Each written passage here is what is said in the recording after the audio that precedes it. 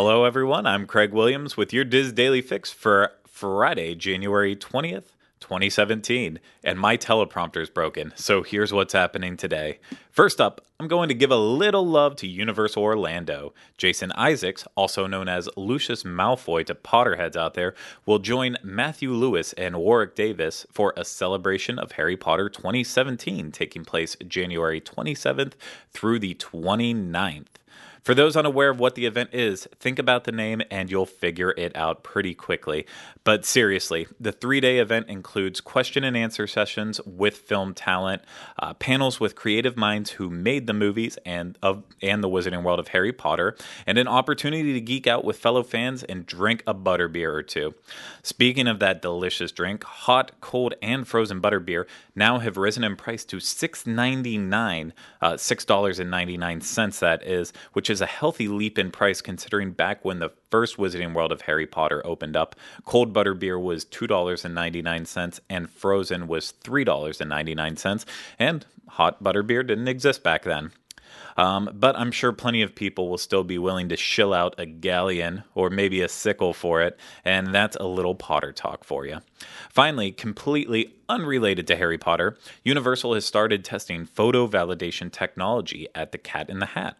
Oliver and I first discovered this on Wednesday when the test began, and we were told that the point of the test was to try and cut down on express pass abuse.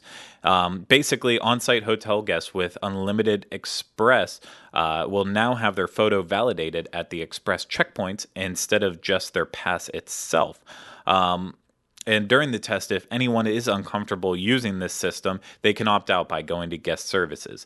The idea is interesting, and coming from a former Universal employee, I think it's good that they are putting this system into place because express abuse really runs rampant, and guests pay a lot of money for this service, so they deserve to have one that people aren't cheating the system with.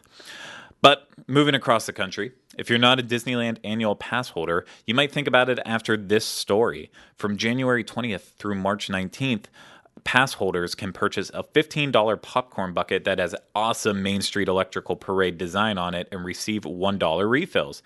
If you buy the bucket in Disney California Adventure, it just has crappy park art. So make sure you buy yours in Disneyland. Speaking of the Main Street Electrical Parade, the beloved Disney classic will officially be making its way down Main Street, USA at Disneyland starting today. So make sure you get out and see it tonight.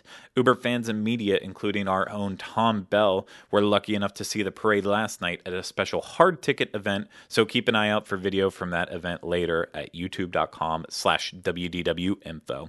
Finally, Disneyland's longest tenured cast member, Oscar Martinez, was finally honored with a 60-year service award.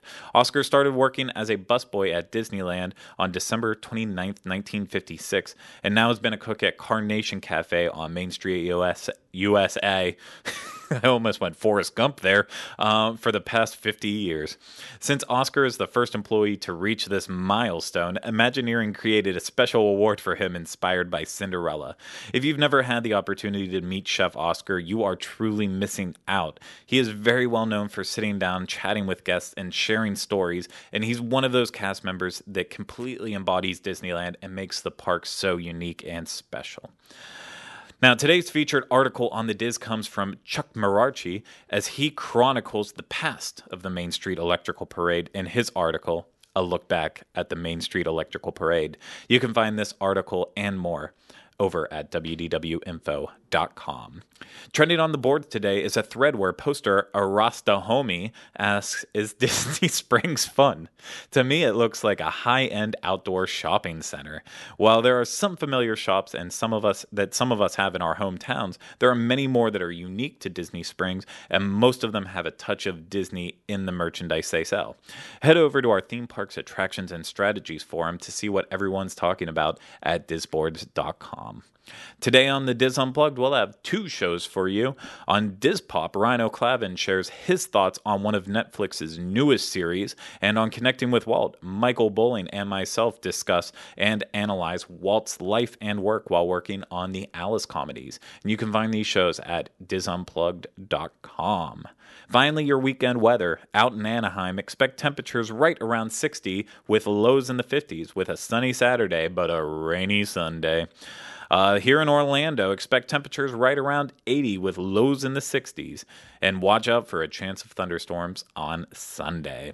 For links to all that was discussed in today's Diz Daily Fix, please visit the Daily Fix main page at wdwinfo.com/dailyfix. That's going to do it for me today, but we will be back with you next week for the next installment of the Diz Daily Fix. Have a great day, everyone.